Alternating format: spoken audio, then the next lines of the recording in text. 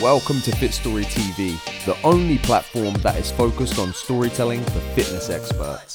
Our mission with this podcast is to empower you to harness your vulnerability and lead with your story. If this is your first time listening, then make sure you hit subscribe so you don't miss out when we drop more fire. On today's episode, we chat with Lexi DeYoung, a passionate, hardworking female entrepreneur that coaches women how to combine mental and physical health to radically take control of their life, own their confidence, and see their worth. Now, Lexi has a powerful story that I know will resonate with a ton of people listening, especially those that have or still battle with eating disorders. Throughout her story, you'll hear how she completely lost control of her life when health and fitness and eating became something that just consumed every living minute of her day. But you'll also hear how she worked through it and became an influential figure on Instagram and YouTube for thousands of women worldwide. This one is epic, so let's get into it. Yo, what is going on, Fit Story fam? Matthew Burbridge here with my co-host, Perry Power. What's going on, bro? Bro, what is going on? It's a fine day, fine evening, coming up towards Christmas. Nothing better, man. I know, right? Now, before we do get started on today's episode, I've got to say two things before we dive into the guest and get to know her fit story. I just want to say these two things. And the first thing is a bit of a shameless plug. We have just run a 3-day story selling challenge, and you need to be in that challenge if you want to learn how to leverage your story to attract, engage, and convert your ideal client. Storytelling is an art. It takes a very long time to hone in on these skills and develop the skill set. But if you use our 3-day challenge, we can kind of fast track that process for you. So that's the first thing that I wanted to say. If you want to get in on the challenge, you're listening to this podcast now and you're like, damn, that does sound fun. Then all you have to do is join our community. We'll make sure that the link to the group is in the show notes. The second thing, there you go. That was a 1-minute shameless plug. I got it done. The second thing that I want to talk about is the fact that it is almost Christmas, right? Who's excited? I fucking am. Who isn't, mate? I'm excited. December 25th, it is going to go down. And this is the thing. Christmas is the time of the year where people are buying presents and for loved ones and sending, cards cross country around the world and spending tons of money on presents and just spending like a crazy mofo. It makes us feel good and others feel good, which is great. And I can't wait to see the look on my daughter's face when she opens some of her presents. It's going to be amazing. But I just want to send a little reminder out because we have this platform and because I know people are listening. And I want to use this platform for good cause, of course. You don't just want to turn up and not use it for something good when we know people are listening. And I just want to send the thought out really of sparing a moment for people who don't have much this time of year. Some people are homeless. I've been homeless before. It's not very nice. Some people are sleeping out in cold temperatures, cold enough to fucking kill them, quite literally. Some people are sick and they're laying in hospital beds. Other people, it might even be their last Christmas. So I think that whilst it's cool buying new shit and giving and receiving gifts, that's all good. It's also cool to spend a moment to be grateful for what we have. And I think it's just a really good time to bring that up as we head into this part of the year. So just a gentle reminder to be grateful for what we do have. You dig? Anyway, with that said, let's get into the show because I am damn excited. I know Perry's excited too. This episode, we actually got connected with the guest through a mutual friend of ours, Jacob Kaufman. And Lexi, I'll be honest, he spoke very highly of you. Okay. So flattering. Yeah, he spoke very highly of you. And as always with the old cliche thing, a friend of Jake's is a friend of ours. So before we get started and kind of dive into your fit story, I just want to say I've been following you for a little bit now because of obviously the connection with Jake. And can I just say that the dedication that you have to delivering consistent value on social media is fucking nothing short of inspiring. It kind of makes me feel like we need to level up our content game. So you're killing it. I love it. Well, thank you. social media like Instagram and YouTube is my way of sharing my story, you know, and it's what I love to do. So I'm just grateful that it's a job for me. And I'm so grateful to be on this podcast. It's kind of like you said, Jake spoke so highly of you guys, and a friend of Jake's is a friend of mine. So I feel like really I want a group hug. Yeah. I know. Thank you. So I know kind of, I know we're going to get into like the meat and bones of your story, which is really cool. I'm really excited for that.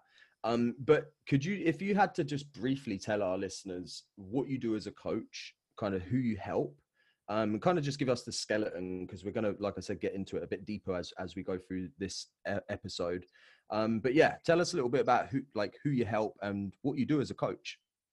Yeah, so I am a fitness and nutrition coach. I'm a lifestyle coach. So I do focus a lot on the mindset side of things with my clients. And my goal is really to help fitness be something that makes everyone's lives better, and that fits into their lives rather than consumes it. And, you know, as a tool to help women step into their power and own their value and their worth. And I'm just a firm believer that, you know, mental and physical health truly do go hand in hand. So I work with all women, and this will make sense as we get deeper into my story, but I do work with a lot of women who struggle with self-confidence, who struggle with body image issues, or a tricky relationship with food. So yeah, that's kind of what I do. That's awesome. And it's probably a good time to mention that you are fast approaching like 150,000 followers on Instagram now. You're like killing it over there. So yeah, I see. It's like 120 now, isn't it? So you're going to be, you'll be smashing, especially with how much content you dig out as well.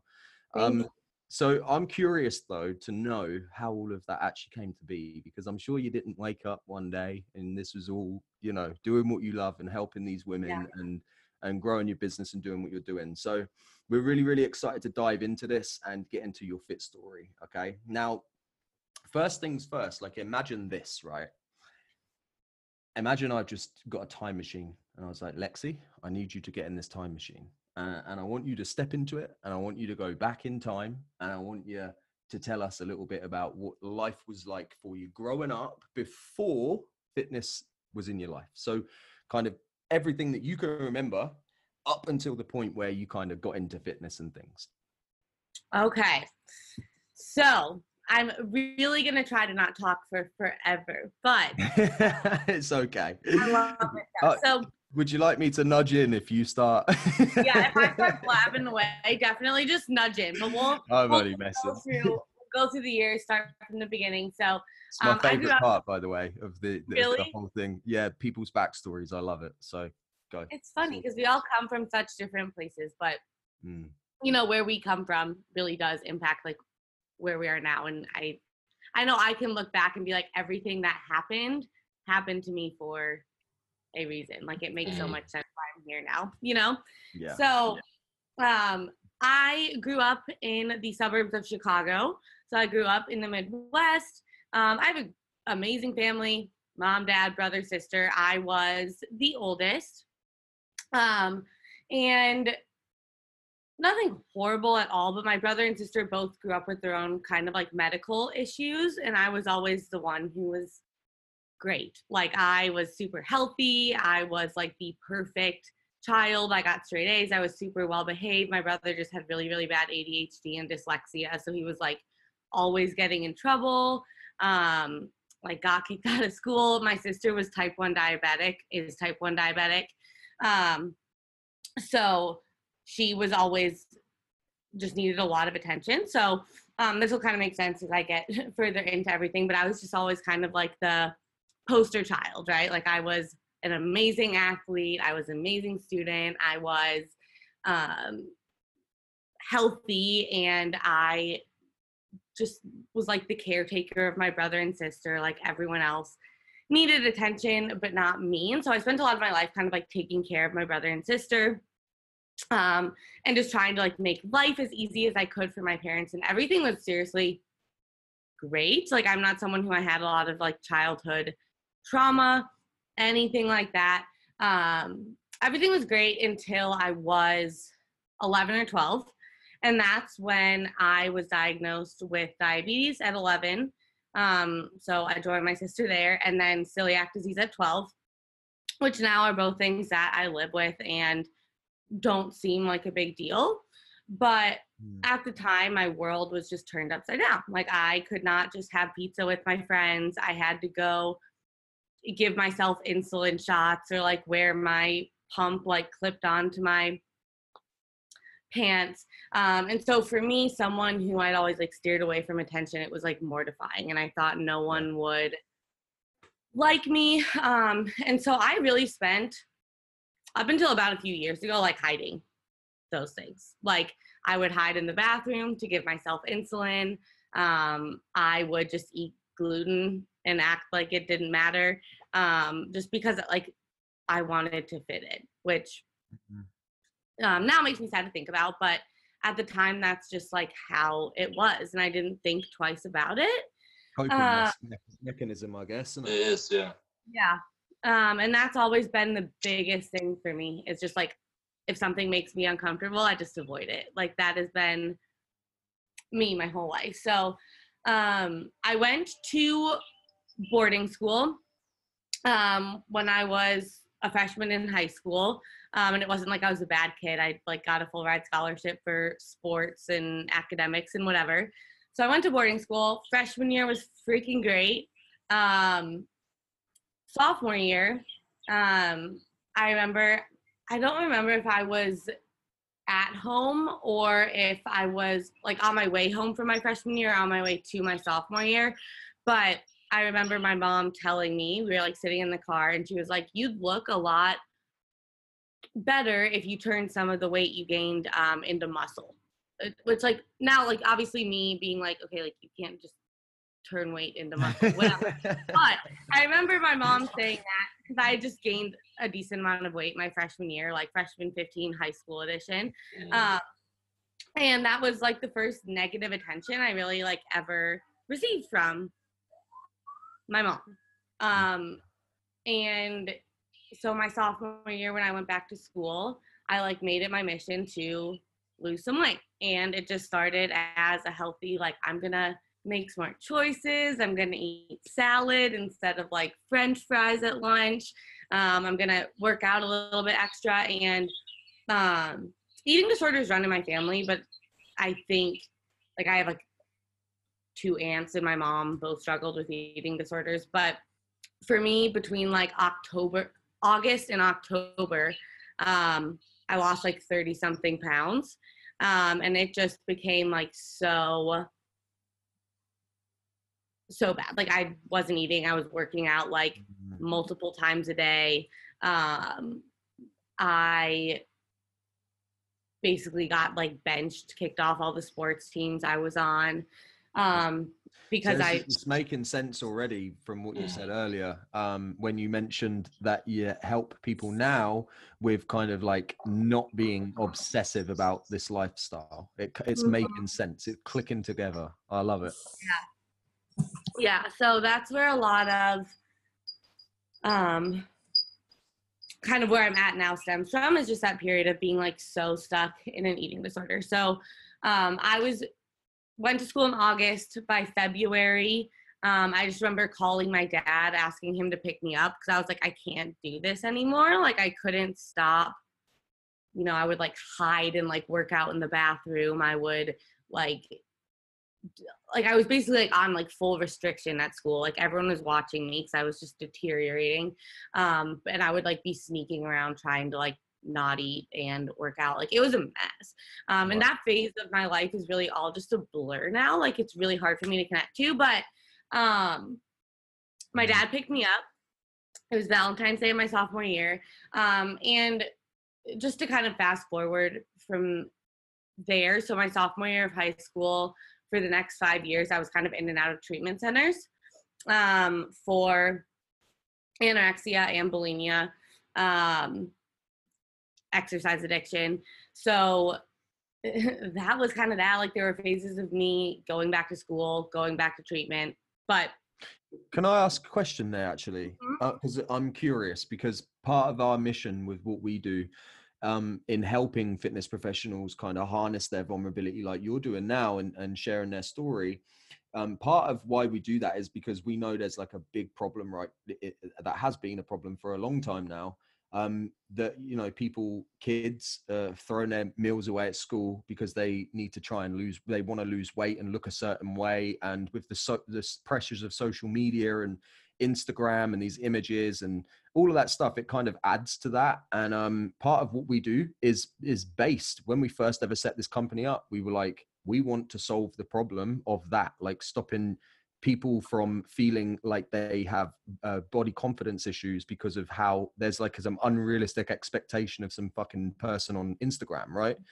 And we know that exists, and they're already throwing a lot of money at it. There's already charities trying to solve the problem, like, and it's not doing it. People are still in that place. So I'm curious, and like obviously with this is part of our contribution to trying to solve that problem and cure that problem. Because money obviously isn't working and these charities obviously isn't working, you know? So maybe stories can be the thing that helps change the narrative of what someone's thinking about their life and how they should look and their body. And that's really what we're trying to do with what we do at Fit Story. But I'm curious to know how much of a role at that point in your life social media played, and if it was if that was actually a factor as well, to like seeing models on Instagram and, you know, certain celebrities looking a certain way, or was that not a factor and it was all just focused on kind of like losing weight and becoming obsessed with that thing? I did not have Instagram. I don't think it was anything to do with social media, which I totally agree that that is such an issue, whether it's about body image or just people thinking money will make them happy or whatever. There's so, you know, Instagram, YouTube, whatever is such a highlight reel. And I think at that phase, because that was probably like 10 years ago now, I didn't even like know what Instagram was. Like, you know what I mean? Like I was not there. But you know what I think, and just my personal opinion when it comes to, you know, people developing eating disorders or like horrible relationships with food, so much of it does, yes, come from media, right? Social media, TV, magazines, whatever. But I think for everyone, it in large part is people looking for somewhere to place their value, right? And like for me, I had been someone who I placed my value on like what I did, right? Because my whole life I was, I guess, given attention for what I achieved, right? And being good at things. This was the first time I'd ever received negative attention. So in my eyes, my body was the thing that didn't make me good enough. And I know for myself going through my eating disorder, and so many people just don't get this, but it was not about my body at all. Like there were like, it became almost just like an obsession. It became like a game, but you're not sitting there like, oh, I just want to keep losing weight. I just want to keep losing weight. It controls you, right? And I remember feeling like, I was like, I look like I'm going to die. I look horrible, but I couldn't stop. And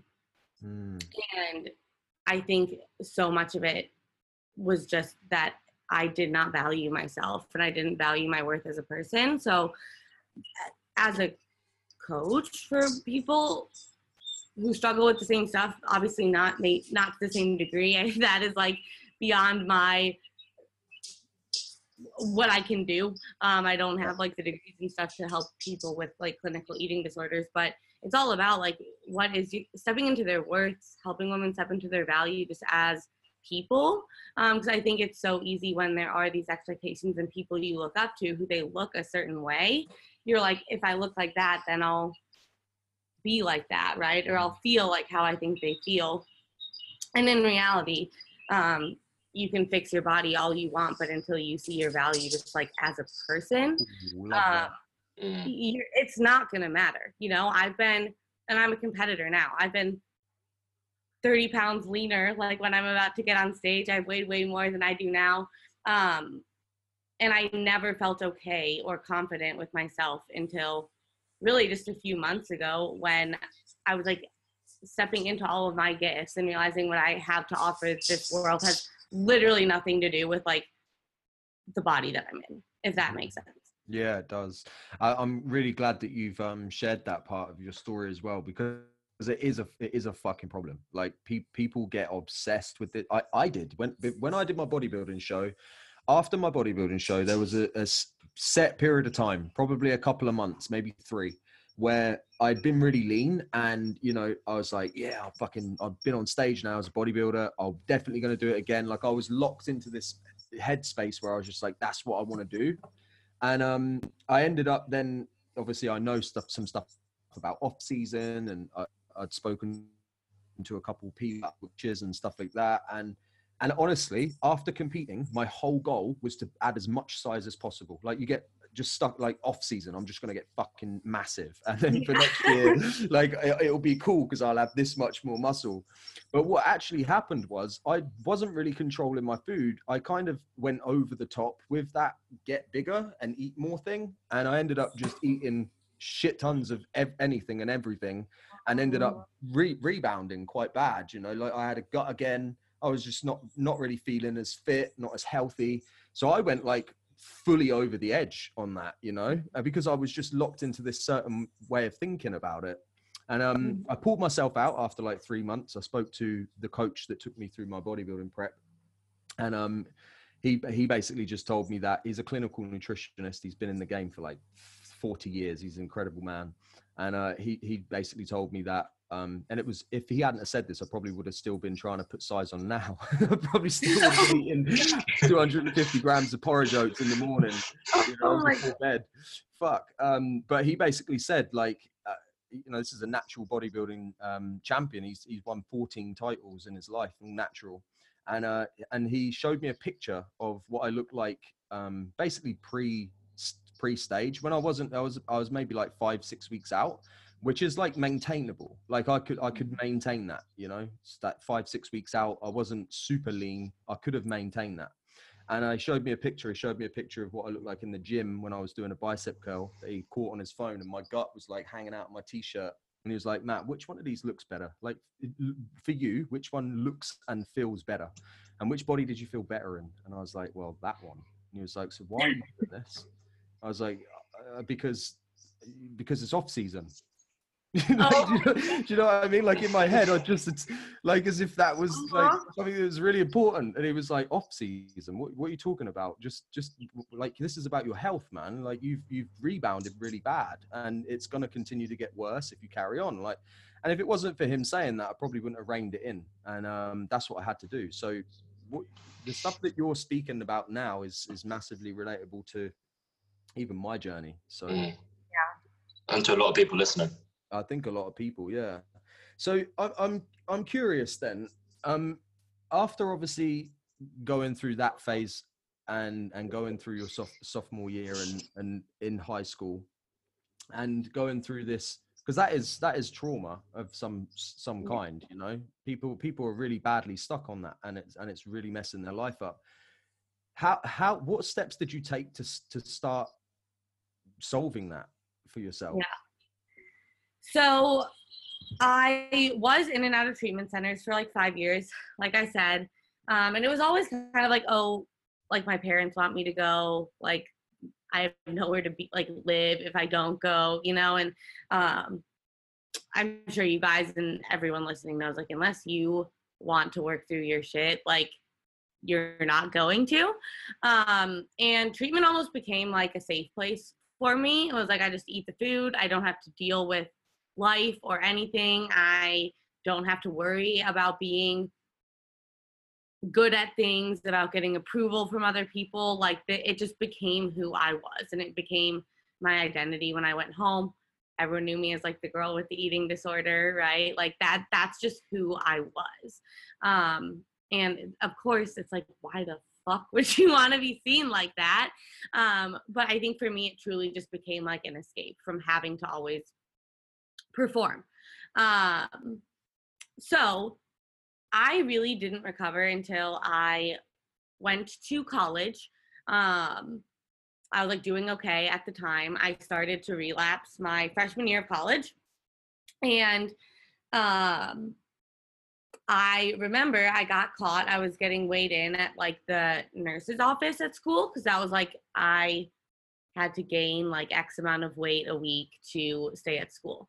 And I was in a very bad, very bad position. And I was like stuffing rocks and like wearing a ton of jewelry. I was like stuffing like rocks and coins and shit, like all in my like pants and in my bra.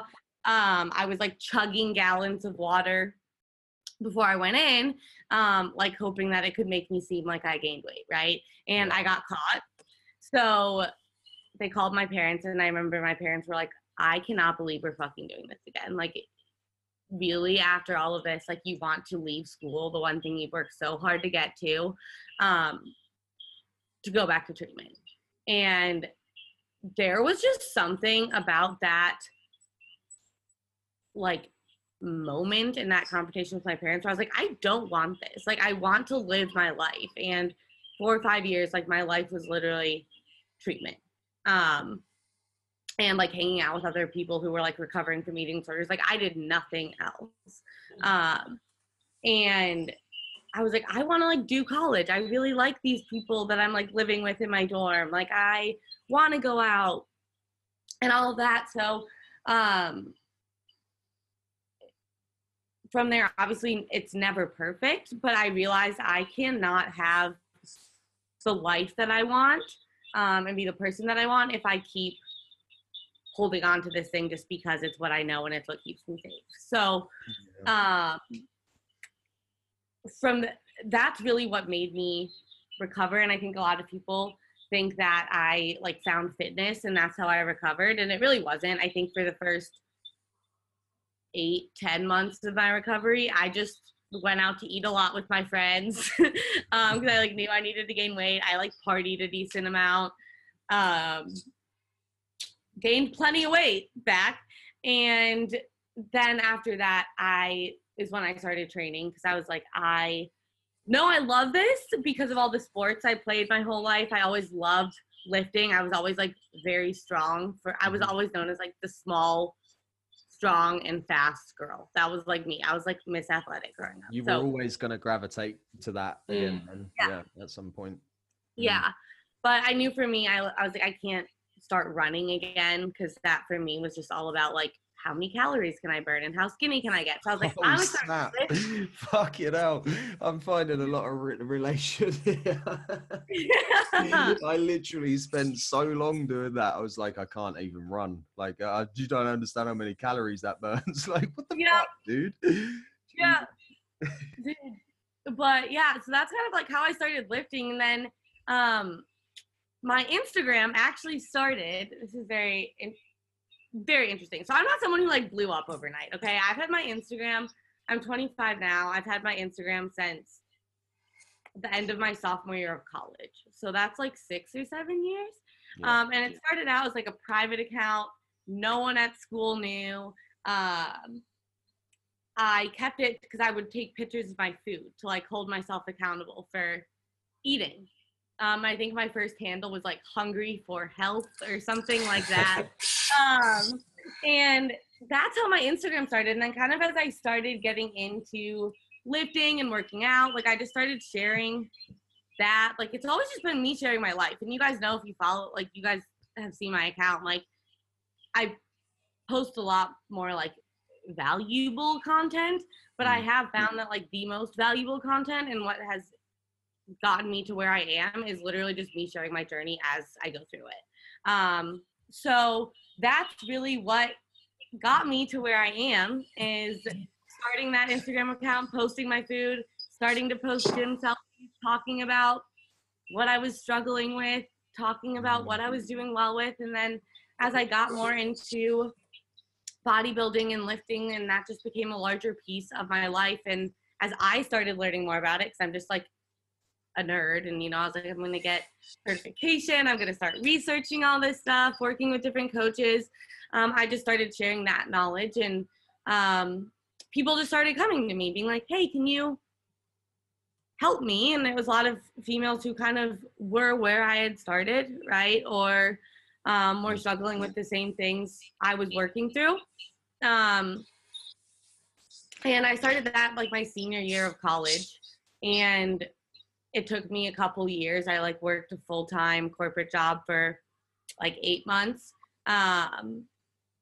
And after that, it just kind of was able to be my full-time thing. Do you know, I was going to say there as well, like I think this is just testament to how powerful it is to share your journey. Like if there is coaches listening to this episode, and some are not sharing, their story or their journey or their setbacks, their mistakes. And I think what Lexi's saying is testament, to the fact that you need to be doing that, like, and doing it from a place like you were doing it, not for the reason of your account blowing up, right, and making fucking a business out of it. At the start, you did it for you did it for something that you could put some energy into and kind of journal a little bit. Like, I assume that's the reason why you started at the beginning. Totally for me and for like the community, and that's exactly it.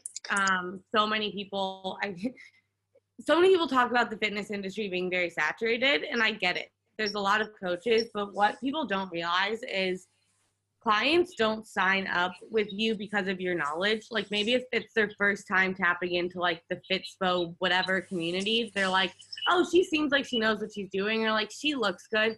But people know there are thousands and thousands and thousands of coaches. People sign up with you because they can relate to you and because they like you. And they're only going to get to know you if they know your story. And people like relatable people. Like, people don't like to feel like they're just talking to a brick wall, and that's why I coach the way I coach. And that's why I share the way that I share on social media too, is like, nothing makes me as an influencer or as a coach any different than anyone who follows me, right? So why would I put myself on a pedestal? If you're not a coach and you're listening to this, like, think about that, right? Like, there are a million coaches who've all taken the same courses and done the same research and whatever. Like, who do you relate to? And like, who do you think can help you get to where you want to be, not just physically, but also like with how you feel about yourself, and who do you think you can have a relationship with, And I think that's something that gets so missed and just blown over with coaches, is they think the more like info that they share, the more clients they're going to get. And like, it's bullshit. Like, I scroll through my feed and I see the same 5 posts like 200 times, It's so true. It's backward. It should be the opposite way around. It should be sharing more of you and your realness and just being authentic and sharing struggles. That is what should take lead. And then, which is why we have our slogan, if you will, is lead with your story, because if you lead with that, it's going to create this emotional bridge, this connection between you and the people that follow you. And this, I've said this so many times as well, around information, like information-based content. We aren't in any lack of it. Fuck. And if information was, the reason why your ideal client isn't getting the results that they want, then they may as well just shoot themselves now, because there's so much information. Like I said this on the last podcast, literally, I can learn to play the fucking piano on YouTube. Yep. Like, that's the day and age we live in. Like, I can legitimately go onto YouTube and learn how to play like the fucking trombone if I wanted, right? There's so much information, but and especially in the fitness industry, like you mentioned, and I feel like now more and more people are breaking out and bringing stories out and just sharing themselves. But I think that there's a lot of resistance. I think that one of the reasons is people feel like they might lose authority if they share a struggle, but it's just not true. It's the opposite way around. You will bridge the gap, so that's what I truly believe. I'm curious. I just want to backtrack slightly, because the part that you said earlier on really hit me about letting go of your old identity in order for you to be able to move forward. And we talk a lot about identity shifts, you know, how people aren't buying, you know, your client isn't buying a fucking booty program or, you know, six-pack abs. That what they're buying is an identity shift. That's what they're buying into. That's what they want. That's what their desire is, to shift their identity.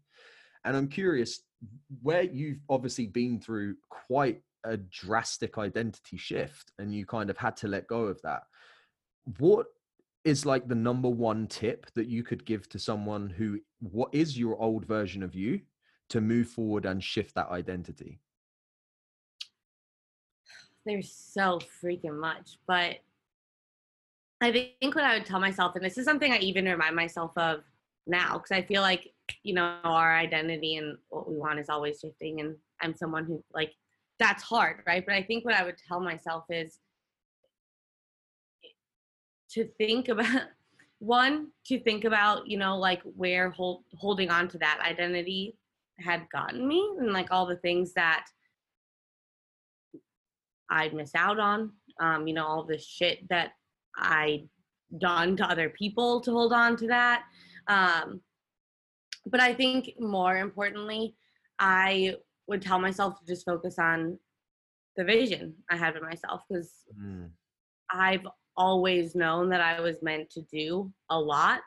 And that's something I think I still struggle with, you know, is I'm like, I meant to do so much more, right? But focusing on that and where I wanted to be, because I think if any of us really focus on the vision we have for ourselves, or the legacy we want to leave, or the impact that we want to have, holding on to an eating disorder has zero fucking part in that, you know. And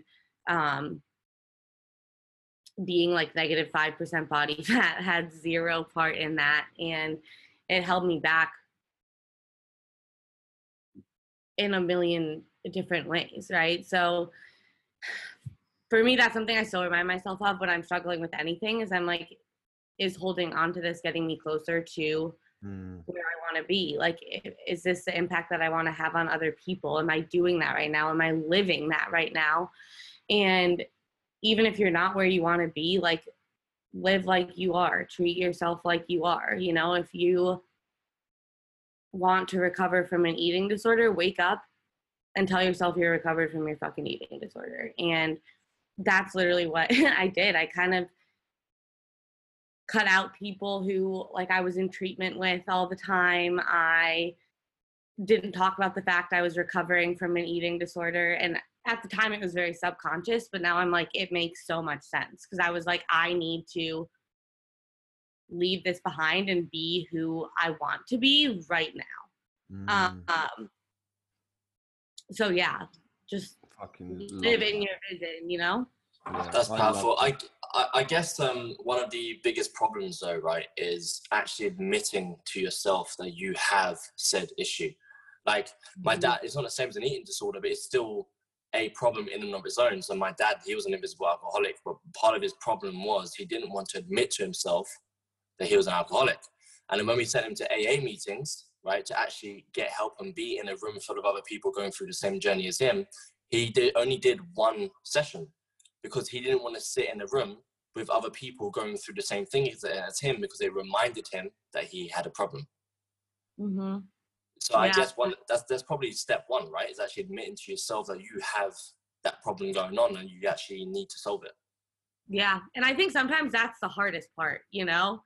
Because I know for me, the moment I realized I had a problem was that moment I was like sitting on the stairs of my high school dorm room calling my dad, because I like literally thought I was going to die, because I couldn't make myself eat and not work out. And I remember that was the moment that I was like, I have a problem. And I think when I got caught in college, whatever, I was like, the fact I can't let go of this and just be a normal college kid, even though that's all I've wanted for years, like, just reaffirmed the fact that like I had a problem that I needed to work through. But I think that's the hardest part for anyone, right? Like, you can't solve anything. You can't be who you want to be until you identify what's holding you back. And yeah, I mean, I just relate to that so hard, because I think that is the hardest part for most people. And then you kind of get to that point where you recognize it. It's like, okay, like, how do I fix this now, right? And that's a whole nother battle. Well, this is why it's important for people to share their story, because it's not that hard of a battle for some people. When they read your story, for example, someone who's stuck there, they'll just relate to that, and that you are the fucking guide. Like, you are the guide that's helping those people, you know? So yeah, it can be really difficult because there's a sea of information and a, you know, fucking barrage of different stuff they could do. But because of people like you, Lexi, and great coaches like you, people don't have to struggle so long, because they can relate to you, and that can change their narrative, you know? Yeah. And I was going to ask a question about a rock bottom, because we love asking questions about rock bottoms. And I wasn't going to, but the fact that you just kind of had a little smile there, I am going to actually ask you. So during, obviously, let's set off from like where you're helping people now, right? And you're actually coaching people through this stuff. Can you remember a rock bottom moment that you had during that time, where you were and are a coach, but has experienced a person or a business rock bottom that kind of stopped you in your tracks? Like, more recent rock bottom? Any that come to mind? If there's a recent one, cool, super. Yeah. So not like insanely recent, but this is actually the first time I've talked about this, so this is going to be like really hard. So bear with me. Thank you. But obviously, as a social media influencer, I have a very supportive community. But I think being the type of influencer that I am, I get a lot of slack, especially about my body. And, you know, people say shit, and I'm usually pretty good about not letting it get to me. People say shit like, you know, you gained a lot of weight, like, do all of your clients do that? Like, I can't believe you coach people if you can't even like keep it, like, reel it in, right? And like, whatever. It's my job as an influencer to not let that get to me, right? And to stay true to my vision, my message. But I think there was a time where I really lost sight of that. And kind of like I was talking about, like, there's always something deeper behind like our actions, right? Like, behind my eating disorder in large part was my need for approval, my need for attention, because I never felt like I got it growing up, and the need to feel good at something. So I don't know if any of you guys know the Enneagram, but I'm an Enneagram 3. So like a performer, I care a lot about what other people think about me, and I always want to make everyone happy. So this is going to seem really weird, because body image is not something that I really struggle with. So when this all went down, people were like, I can't believe, like, I thought you were confident in your body. You're such a liar. But I did go through a phase where, not a ton, but I like edited some of my pictures. And I got called out on it, and it literally tore me apart. And it tore me apart because I was like, how could I have done this? Like, I'm someone who, I preach like body positivity and loving yourself. Yeah. And I'm like hurting all of these people who like idolize me. You know, I'm hurting my clients who I'm like telling to be confident. And I felt so lost because, like I said, I wasn't even struggling with body image. Like, I woke up, felt fine, go to the gym in my sports bra and shorts. Like, I didn't think twice about it. And I was like, it almost felt like I was just so disconnected from myself and my purpose and what I was doing. And I was literally just trying to make everyone happy. Like, I wanted everyone to like me. And it's like, okay, how is that a rock bottom? And I think it was for my business a bit, not because I lost a ton of business. I didn't. I think my account's grown so slow, people really know me. And I was very lucky that the people who knew me and knew my intentions stuck by me, because I'd never had anything but very, very pure intentions. Yeah. But for me, I think the rock bottom piece of it was I've never felt so disconnected and ashamed of myself. And it, at the time, I remember I actually called Jake and I was like, what the fuck do I do? I was like, these old photos, like I got called out on it. Like, I don't know what to do. Do I say anything? And I remember everyone just telling me, like, don't say anything, just move on, like live in your purpose. And that was so hard for me because at the time, like, I literally just wanted to make everyone happy. And I wanted to make the people who called me out happy. I wanted to explain everything, even to the people who didn't even know. And to this day, that's why I haven't talked about it, is I wanted it to come from a place of providing value rather than a place of defending myself, because that's what I'm here to do. And I mean, now I feel like I'm in that place where I can talk about it. And obviously I wanted to give context, but I'm not making an excuse for doing what I'm doing. But I think the value that I want to provide is just, I want everyone to realize that, again, like, me doing that had nothing to do with me not valuing my body. It came from me not seeing the value in myself and seeking approval and affirmation from other people in order to see my value. And that's, does that make sense? I 100%. I just want to say I love you for sharing that. So thank you. And I think that, you know, like I'm not at the stage where, you know, I've got 50,000, 60,000, 100,000 followers. And on Instagram, you know, I wouldn't say that I'm an influencer yet. One day, we'll see. Oh, you will be. But yeah, thanks for the encouragement, Gail. So it's kind of like but I know as well from speaking to a lot of coaches, there is a lot of fucking pressure on that platform, and it's an image-based platform, which makes it even harder. You know, we have to show up in a certain way for our businesses and for ourselves. But when it's a picture-based platform, like an image-based platform, I find that that's much harder to do. You know, like, I'll be very honest now, because you've been extremely honest. Like, I don't see myself as being like a good-looking guy. I never have, because when I was younger, I used to be, like, I had buck teeth, my teeth stuck out, curly hair. I used to get picked on all the time for being really skinny. My clavicle bone used to stick out. Just took a lot of shit for it. And even from my brother, you know, my older brother, like, he used to call me fucking a weird looking little kid and things like that. So I just grew up not really thinking that I was a good looking guy, and that, like, you know, I'd never be able to have good looking girlfriends and stuff like that. And even today, I'll be very fucking honest, I struggle to post pictures on Instagram, because I still see that, you know, even though I have a beautiful partner. Like, my partner is beautiful. She's got a big booty too, which is cool. She's beautiful, you know, and my daughter's beautiful, and I've obviously got a good gene, but, like, I still have that. I still, like, I'll struggle, you know. Same with my teeth. Like, I used to get picked on for my teeth, and I hate my teeth. So in photos, I don't really ever smile.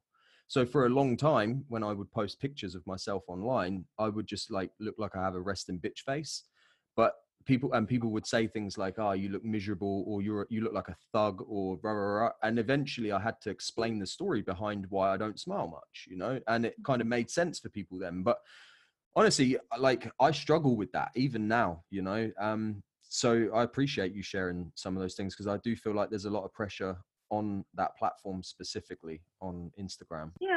Yeah, but I don't even want to, I guess, draw attention to that, because it's like, it's what I signed up for. Like, I don't have to use Instagram, you know. But I think for me, it was just a big turning point for me. Like, I can't explain it besides, you know, like, a week after it kind of, like, fizzled out.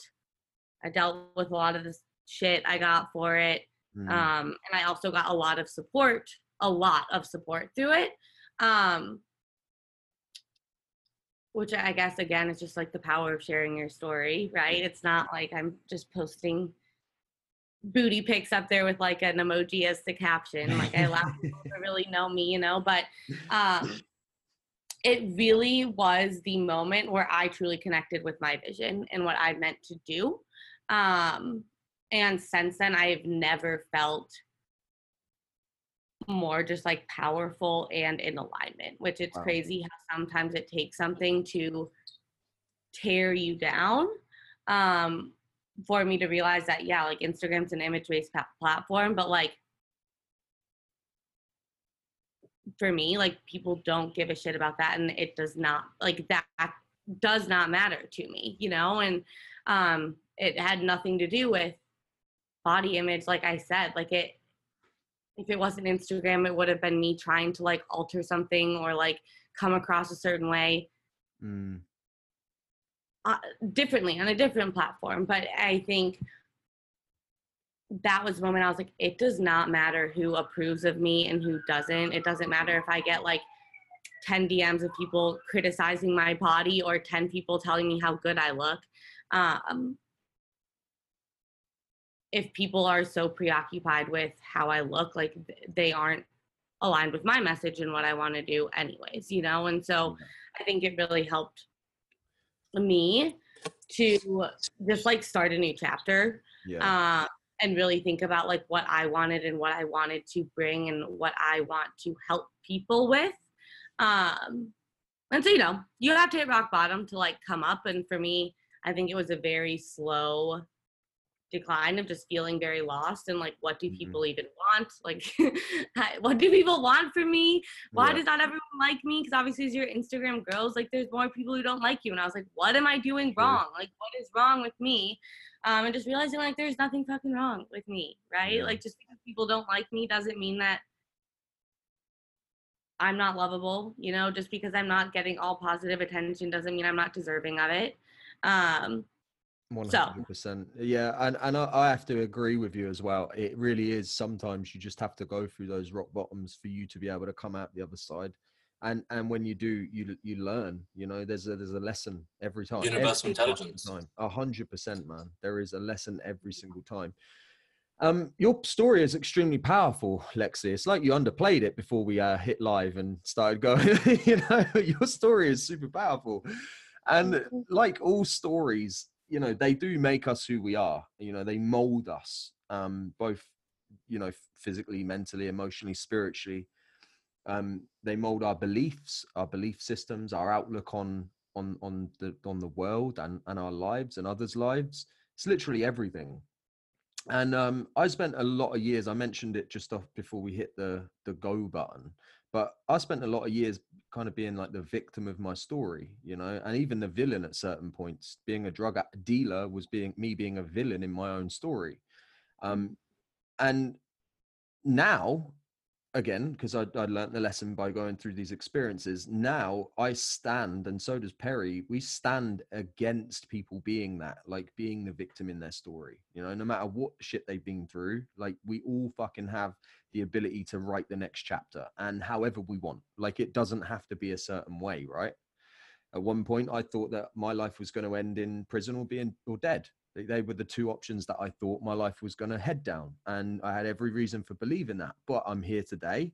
I have a fucking cool podcast with one of my best friends and my business partner. I've got a beautiful little girl and a partner, you know, a beautiful partner, a cool business that we love. I get to interview epic people like you every day. Like this was never supposed to be the thing, but I rewrote the story. So I'm intrigued to know, based on your story and what you've kind of been through, what do you stand against as a coach?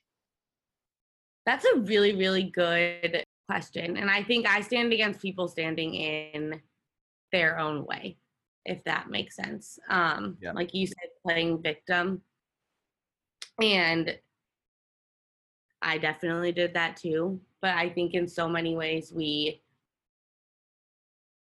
keep ourselves stuck. And that is what I'm against, whether it's, you know, like your body or your relationship with the gym, or it is just your limiting beliefs in the shit stories you've told yourself your whole life. That's what I stand against. I love it. That's awesome. And that is a tricky question. You're right. I love it though. Sometimes. It's a good one. Thank you. And then I guess just before we wrap it up, because we don't want to take too much more of your time. I know it's like you said, it's like the morning time for you over there, right, in San Diego. But I actually want to just ask you a question about your future and really the story that you're telling yourself now about where Lexi DeYoung goes next. and kind of what your business does next and things like that. Because we talk a lot about the story in the past tense, you know, and we talk about where we've been a lot and backstory, and that's great, and the journey and the transformation, which we've all covered. But like, what does the future look like for Lexi DeYoung and your brand and what you're doing next? So I'm so excited for 2020. I'm just working on a lot of different tiers for my one-on-one coaching, just so I can really help as many people as possible, in whatever capacity is best for them, just with where they're at financially, etc. We're also going to be doing some live events, which I'm that is like my bread and butter. That is what I'm so excited about. We're starting a podcast, my roommate and I. So you guys will have to be on there, return the favor. That's epic. I love it. Yeah. Yeah, that would be so fun. So we're doing that and coming out with some new things, but that's all I'm going to say for now. But it's going to be a really, really big year with just lots of new stuff. And yeah, I'm so excited. That's awesome. I have to join you there. 2020 is going to be the best year of my entire life yet. Like it's got a ring to it. 2020 is like, how can it not be the most powerful year of your life? Right? New decade. Let's go. It just sounds good, man. It just sounds good. Lexi, I've really, really, really enjoyed this episode today. I think there's been a lot of insightful stuff, and just want to say thank you so much for coming on. But before you kind of shoot out the side door, where can people find you? Like, there's obviously going to be people that listen to this when we share this out, and I'm sure when you share it out, your audience already know where to find you. But for us, where can people come and find you, and best platforms to kind of link you and stuff? Yeah, so my Instagram is at Lexi, LEXI_DeYoung, DEYOUNG. And then my YouTube channel, you can just search Lexi DeYoung on YouTube. And I upload there a couple of times a week too. So those are my two main platforms. You want to apply for coaching, LexiDeYoung.com. Yeah. Awesome. Perry Power's just gone on, he's just gone on YouTube. Tell the story about TikTok real quick before we shoot off. Come on. Are you guys on TikTok? This motherfucker's a celebrity on TikTok. I ain't even joking. Listen up. Yeah, this is crazy. I don't know. Have I shared it on the podcast episode yet? You haven't, no. Oh, guys, listeners, you are in for a right treat right now.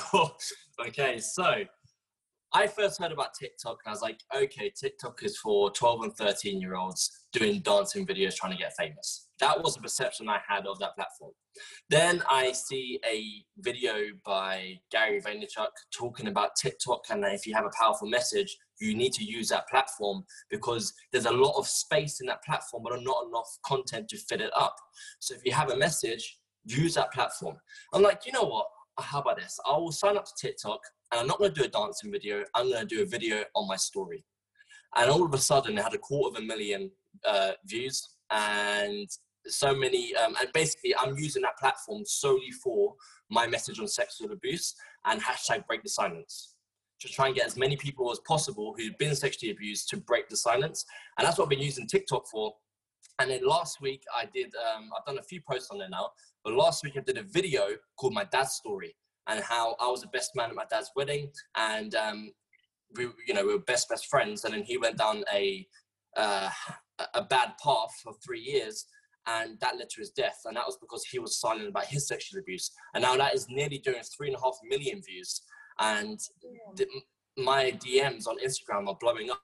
Now that has completely opened up a completely different path for my personal vision to helping people who've been abused. And, that can probably lead down a speaking career.